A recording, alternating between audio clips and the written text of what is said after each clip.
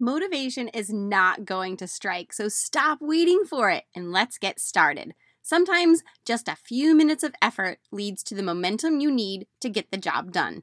This Saturday episode is meant to be your jumpstart to get the ball rolling. You can stop at 5 minutes or you can keep on going. But either way, grab your donation bag and amaze yourself at what you're going to get done in 5 minutes. We serve a God of abundance, yet you're still living paycheck to paycheck. We serve a God of order, yet your house always seems to be a mess. You feel unappreciated and overwhelmed just trying to keep up. Does the noise of life drown out the voice of God? Hi, my name is Gina Morton, a Catholic wife, mom, and declutter coach. Welcome to Pruning to Prosper, the podcast where we talk about all the practical things to run your home smoothly. Clutter, money, mindset, and yes, everyone still wants to eat, so we'll talk about that too.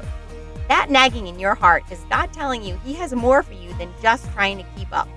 If you're ready to get uncomfortable, get brave, and see what you can do, then grab your garden shears because you're about to prune away the stuff so you can prosper into the woman God has called you to be. Hello everyone and welcome to a Saturday morning 5-minute declutter with me. I'm your host Gina Morton and this is Pruning to Prosper, the podcast where we prune away all the stuff standing between you and the woman God has called you to be. So go ahead, grab that donation bag or that box and head on over to wherever you keep your barware, your glasses, your alcohol. I'm in the TV room because I'm thinking about maybe people have wet bars or dry bars in their TV room or their family rooms, but it might be in a different area of your house or you might not have this at all. But wherever that area is, go ahead to that location in your home.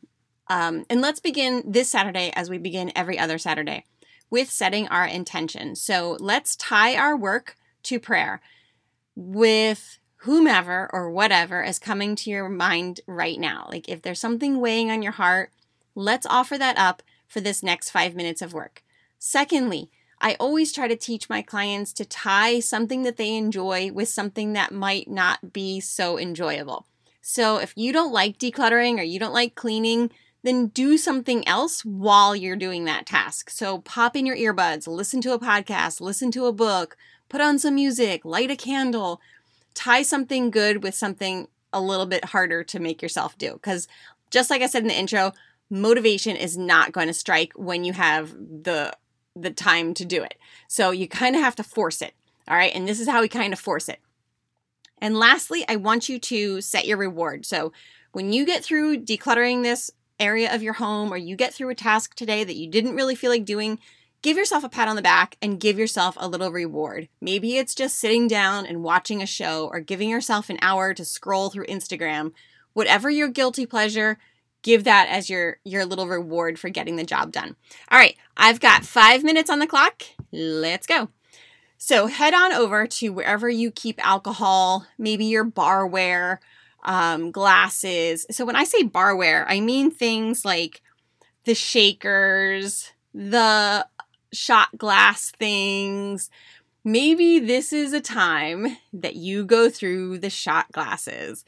Maybe that's something that you collect when you go on vacation. Maybe it's something you started collecting in spring breaks in college. And maybe that has kind of passed now. And you think, do I really need shot glasses that say Panama City, 1997? Maybe, maybe not. I don't know. But go through these things and just as with anything that you're decluttering, it really does require you to be honest with yourself. Are you really a drinker? Or is it more realistic that you open one bottle of wine and you need 2 glasses, that you really never have people over to drink? You never really have big parties.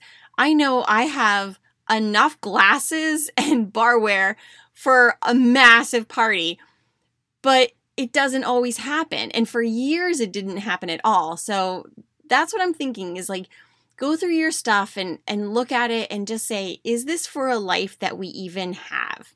So this stuff is all taking up space, just like any other clutter in your home.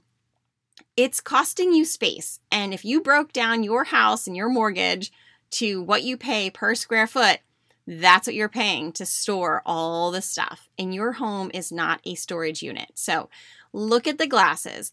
Do you really need as many as you own?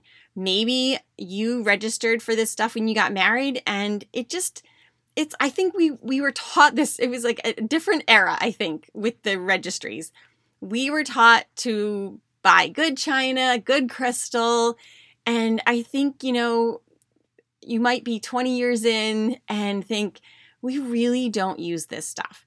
So I will tell you also, I had my crystal that I registered for, and then I also got some really huge Waterford wine goblets that literally it's the entire palm of my hand to hold these things. And I have 6 of them and I love them.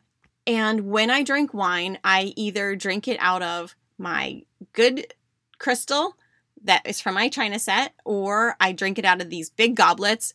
And we were also given just plain wine glasses for a wedding gift. And I still use all of them. So I reach for one of those 3 glasses when I have a glass of wine. So I do use it.